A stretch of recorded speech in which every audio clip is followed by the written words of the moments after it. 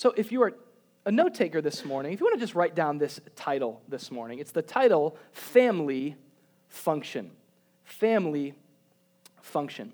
This morning I want to look at our fifth core value. We just talked about our second core value of prayer, but it's appropriate this weekend on Family Weekend to draw some attention to our fifth core value, which is this desire as a church that we seek to function as a family. We seek to function as a family. This value of our church functioning in such a way that goes beyond just a church service, goes beyond a building we enter or a program we join, but we have this value as a church that Sunday would be, as my sermon is entitled, it would feel like a family function. Family function. That's that core value, that we seek to function as a family. And we see that God's word leads us to think about church in this way. 1 Timothy chapter 3, if you want to look at verse 14, this is the Apostle Paul writing to his young disciple Timothy, who is a pastor of a church in Ephesus, and Paul writes to him here in 1 Timothy with one of the three pastoral epistles. This whole letter that Paul is writing to Timothy centers around how Timothy ought to lead and serve and look at and think about the local church. And he actually says those exact words. Look at it here in verse 14. Paul says to Timothy, "These things I write to you, though I hope to come to you shortly, but if I am delayed, I write so that you may know how you ought to conduct yourself in the house of God, which is the church of the living God, the pillar and the ground of truth." So Paul writes to Timothy saying, this is the reason for which I'm writing to you. It's how you ought to conduct yourself. He talks about the church of God, but before that he gives this great definition. He says, the church of God, which is the house of God. Now, I don't know what comes into mind for you when you think about the word church. But what comes into God's mind, let's set it straight. What comes into God's mind when he hears the word church is not a place. It's not a location. It's not a program. It's not a service. It's a family. The church is the house of God. In fact, in the Greek, that word house, it could be actually better translated the household. Like growing up, that was so confusing to me. I had somewhat of a Lutheran background as well. And so from that Lutheran background, it was a really nice church building that I was told was God's house. That confused me as a 5-year-old. I remember thinking, well, where does God sleep, right? And in this church I was in, it was really nice backdrop with stained glass windows, and they had the baptismal. And I always, during the service, I would always try to see him. Is he back there? This is his house. Is he sleeping in the baptismal? I didn't know what was going on. And I always wanted to get back there just to imagine God. And all I knew growing up was this is God's house. And I always thought, God has some rules in his house. You notice this as a kid. It's for some reason, God does not want anybody running in his house. No running in God's house. That was the number one rule. God is not into running. Okay, this is his house. Everyone's got their rules, That was the thinking that I had about God's house. But that's certainly not the way the scriptures lead us to think about God's house as being this building with just a ton of bathrooms, and no bedrooms. It was confusing. The idea of scripture is what Paul is writing about here is this idea of more of a household, a family. The church is the house of God, and Ephesians chapter 2, verse 19, I think says it with a little bit more clarity. It says, Paul writes this, "Now, therefore you, as a believer, we are no longer strangers and foreigners, but we are fellow citizens with the saints, and we are members of the household of God." So what God has done through Christ, this is what he's talking about here, is he has not just given us the opportunity to be sons and daughters, which he has certainly done that. But he has also given us this opportunity to have some new brothers and sisters. So when we think about church, the way Scripture leads us is to think about it as not a place that we go to, or a building that we enter, or a service we attend, but a family that we are born into through the gospel. That through the gospel of Jesus Christ, we are brought into the family of God. So that's what Paul is writing to Timothy, helping him think about it this way, which could give a whole new picture. And I think, that's often what the Bible does. The Bible gives us, especially about the church, a lot of these different metaphors to help us understand who we are as a people and how we relate to God. Things like we are the sheep of his pasture. We are the flock of God. We are the bride of Christ. We are the body of Christ. All these different metaphors, but when we talk about ourselves as the church being the family of God, we need to understand this. That is not metaphorical. It's literal. We are literally the family of God, which is such a lost word, especially for millennials. Okay, I think the other day I was at the Seed, the coffee shop, and I heard a girl walk in and she said this, word for word. She said, "I am like literally melting." Maybe like that was me. I felt that way a bit this morning. I am like literally melting. What she should have said is, I am metaphorically melting. I'm like I'm not really literally doesn't mean literally often. It means metaphorically when we use it. But when we say that we as the family of God are literally the church is the family of God, we mean this is to be absolutely received as truth. That Jesus is our Father, and we, and those who are in Christ, we have been united. Though we might have our differences and things that separate us, through the gospel, God takes people that no one on earth would ever put together, and God makes them family members. It's amazing. The work of the grace of God. Maybe for you, you come from a background where you don't have family. And what you need to be reminded of today is you have a family. You have the family of God. This, again, is where Paul is leading Timothy to think. So much so that we can think about, again, Sunday morning, as we said, as a family function. That's what we're doing here. We're getting together with family. But I love this next part. Look at chapter 5. If you go to the next 2 chapters ahead, in chapter 5 of 1 Timothy, look at this verse in verse 1. Paul tells Timothy, "Do not rebuke an older man, but exhort him as a father, younger men as brothers, older women as mothers, and younger women as sisters with all purity." So this is super cool. What Paul is now giving Timothy is more than just a theology. He's not moving him past theology. We don't ever want to think that way, like, oh, theology is over here and then practice is over here. We don't make those two things mutually exclusive. As Christians, we're rooted and grounded in the truth of Christ, and we don't move past that to get to practice, but we move with and through theology to work out our faith with fear and trembling. Amen? And so Paul gives this theological reality. The church is the family of God. And then two chapters later, what Paul is seeking to do is to lead Timothy to function in a family. So he says things like, in the church, here's how I want it to function. I want you to look at the older men as fathers. The older women, look at them as mothers. The younger men, look at them like brothers. And the younger women, look at them like sisters. And I love that he adds this, with all purity, in purity. So there's the theology, there's the faith, but then there's the function. You see, faith without function is simply a concept, it's an idea. But what God wants to give us with theological truth is faith with a function. So when we talk about the idea of the church being a family, again, that core value is therefore that we seek to function in such a way. We want to not just be people who go, yeah, we know what the Bible has to say about this. Here's the real question. Here's the real test of truth as to whether or not we know the gospel. Not if we can propagate it and give you every fine line and point of how it applies to this area of life, but are we functioning in the gospel? Are you hiding things from the church? Are you afraid to enter into community with the church? Have you reduced church to a service that you attend, but there's no one in here who really knows you? That would be called dysfunctional theology. That's dysfunctional. That's not what God intends. He seeks to lead us to function as a family. So that's what we're after. I mean, try not to get things too complicated. We want to understand the truth of God's word, but how can we as a church actually do this? I think that's what we're trying to do. From the beginning, as we've prayed, we've just gone, how do we do our best to not make this thing a religious activity? You guys know what I'm saying? Like, genuinely. There's something about Christians and spiritual people in church history that we just kind of have this bend, like a shopping cart with a messed up buggy wheel, you know? We just have this bend to go towards religiosity, right? We have this bend, you know, like your car without an alignment. And you take your hands off the steering wheel for one moment. You shouldn't do that. But if you're texting and breaking the law, you do that for a second and your car starts to veer. We tend to have this bend towards isolation.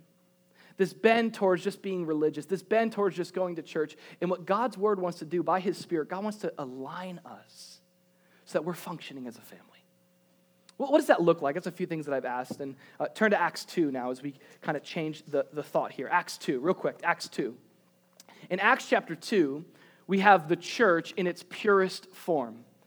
The Holy Spirit has brought 3,000 people to faith in Christ, and many people look at this point as the birth of the church, the first church. Imperfect in many ways, different context, I get it. Some entirely different dynamics going on, but you see in a lot of ways, you see church as it was meant to be. Before all the religiosity, before all of the titles, before all the politics, you just have a group of people who have been impacted by the love of God. And it says in Acts 2, in verse 40, it tells us about this church, and it gives us a few key points of functioning as a church family. It says, with many other words, verse 40, Acts 2:40, Peter testified and exhorted them, saying, be saved from this perverse generation. Then those who gladly received his word were baptized, and that day about 3,000 souls were added to them, added to the church. It says this in verse 42, and they continued steadfastly in the apostles' doctrine and fellowship, in the breaking of bread and in prayers. Then fear came upon every soul, and many wonders and signs were done through the apostles. Now all who believed were together and had all things in common, and sold their possessions and goods, and divided them among all as anyone had need.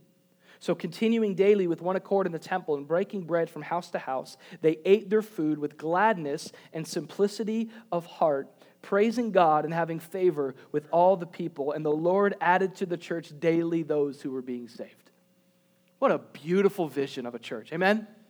I mean, let's not we're eating food, we're praying, we're seeking the Lord. Now, let's not make this too much, about butterflies and lollipops, because this gets to be a very difficult time for the church. We see persecution strikes this church, but just the church in its purest form. And it looks a lot like a family, doesn't it?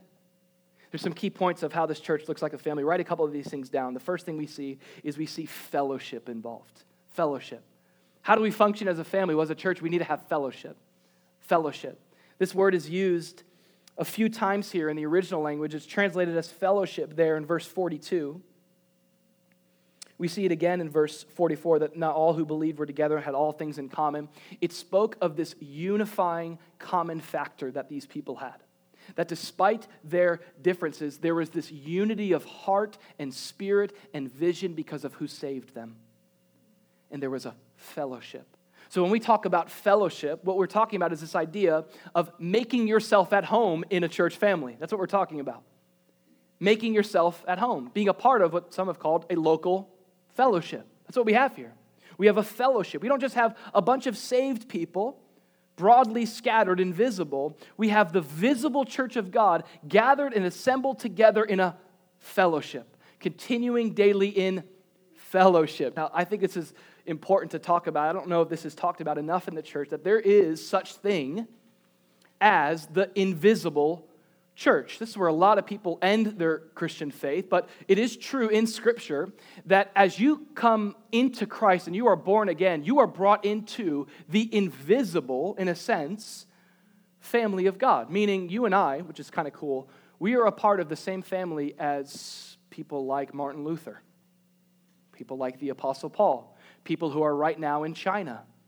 There is this invisible sense to the bride of Christ, the family of Christ, and it stretches across the globe. It stretches throughout history past and eternity future. You read the book of Revelation and you see this invisible church made visible. You ever read this picture here in Revelation where it describes every nation and tribe and tongue throughout all of history is gathered together with Jesus at the center? It's a beautiful fellowship. It's the family of God. But what we see in Revelation, all of the church visible, this has been God's heart and work throughout all of history. This is what God has always done. You see, He'll call a people to Himself, and then He will assemble those people together to make visible the work that He has done. See, it's God's heart that you wouldn't just be a part of the family of God invisibly. I've heard people say that, I don't need to go to church, I'm in the church. It's okay. Well, you could also say, I don't need to go see my family. I'm in my family. Some of you are like, sometimes I feel that way. But You see, we're not like any earthly family as the church. We are these kinds of, the Bible says, these almost new creations of God. So there is a call in Scripture for Christians to make themselves at home in a fellowship. The importance of being assembled together, just like Israel was there at the base of Mount Sinai. Just like we see the church of Acts here in Acts 2. Just like we see the church in Revelation. We want to be consistent with how God has worked throughout all of history, and so it is valuable for us to be a part of not just the scattered, invisible church, but every Sunday it is such a great experience for us to come together. We are the visible, gathered church of Jesus. And all over this city, all over this county and region, all over the world, to think about right now, and wrap your mind around this, well, there's time zones, but right now in the Eastern time zone, there are families of faith coming together around Jesus to make visible what God has done. How amazing is that? That God is doing this incredible work. And what we're giving is this. When we get together and we come together around Jesus, we are a continuation of how God has worked in the past, and we are giving a prophetic foretaste of the future as people see what heaven's going to be like. And this is true. This is the vision of heaven. All different, but all united around Jesus. So I just want to say this. If you're someone who's like, I'm into Christianity, I'm just not into the church. I don't really want to be a part of a fellowship, then that's like saying I'm not into heaven. To be into Jesus and not be into the church is to be in Jesus, but not into heaven. Because guess what heaven is filled with? Us. Us and all our differences united together around Jesus. So our encouragement to you, first and foremost, is to make yourself at home. And I want to just say that this doesn't mean make yourself home at Solas Church. And we've said this from the beginning. We certainly don't believe that we are the long-awaited church that never was planted until now. Like Jesus is the Messiah, not Solas Church, right? Amen. Yeah, we can amen that, hopefully, okay? Certainly. We don't see ourselves as the one church. We believe that the church has so many beautiful and unique expressions locationally, demographically, culturally. But for our unique expression, we would encourage that if you have been coming here, you've been attending church here, and this is where it seems like God has called your feet to land, maybe the next step for you is to make yourself at home. Put your feet up a little bit. Get a little bit more comfortable. Don't just sit in your seat and sitting through service. Let your hair down a little bit, right?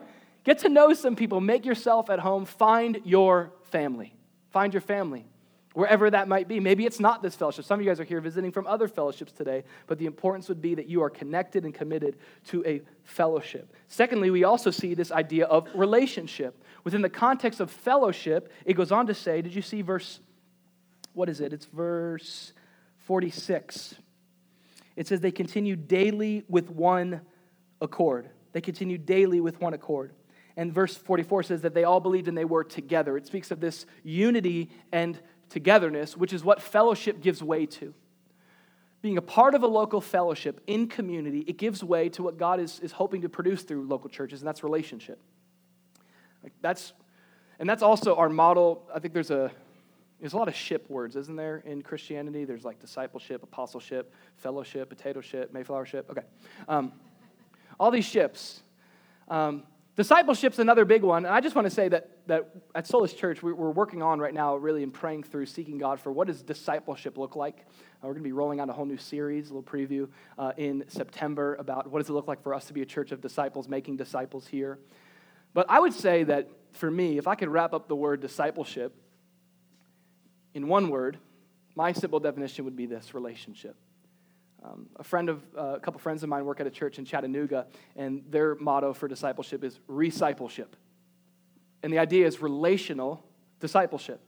Not, hey, don't talk, just listen to everything I have to teach you, but intimate and honest, vulnerable connection and relationship. So it starts with committing to a local fellowship, okay, which is really hard for us because we're Americans. And as Americans, we always want to keep our options open. Who knows if a new church gets planted across the street with better worship and better teaching and better children? I don't know, okay? So we like to do that. But what we often think about church as an entitlement, we need to recognize and see that most of our entitlements are actually privileges. It's not in other parts of the world that you get to church hop and church shop. You commit to a local fellowship of people that are as broken as you are. And you enter in, maybe it should be not we seek to function as a family. We seek to dysfunction as a family, right? We come, we bring ourselves as we are. We come as we are with who we are, committed to walking with Jesus together. And it's starting, listen, this starts by seeing one another as a necessary ingredient to our sanctification. We need each other. I need you and you need me. The Bible says, don't let one part of the body say to the other, I have no need of you.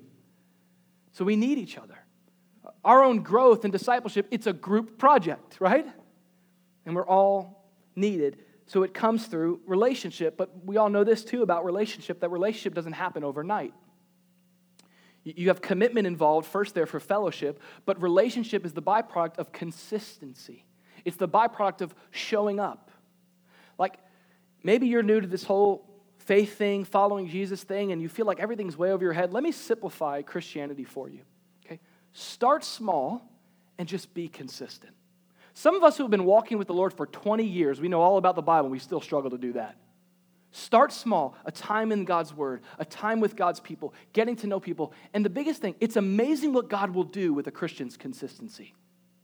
Not just a sprint, but when you commit to the long haul, when you commit to a local body of believers, when you commit to a relationship, you don't always see the fruit in the season you're in. But it's amazing what God can do with commitment and consistency. Just here's the simple truth, okay? Maybe you're here today, you're visiting, you've been at another church, it's been kind of tough, and you realize maybe today that you need to go back to that church because your entitlements were really privileges. And it's not that their theology is off. It's not that their mission statement is antithetical to the gospel, but it's that the music's too loud.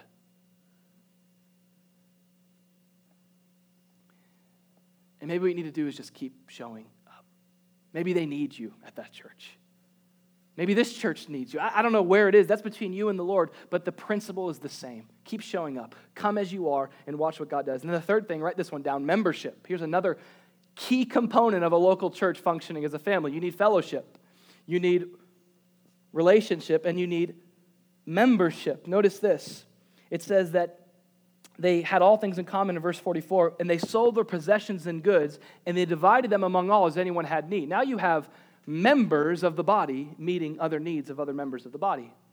People coming with a key component of membership is ownership.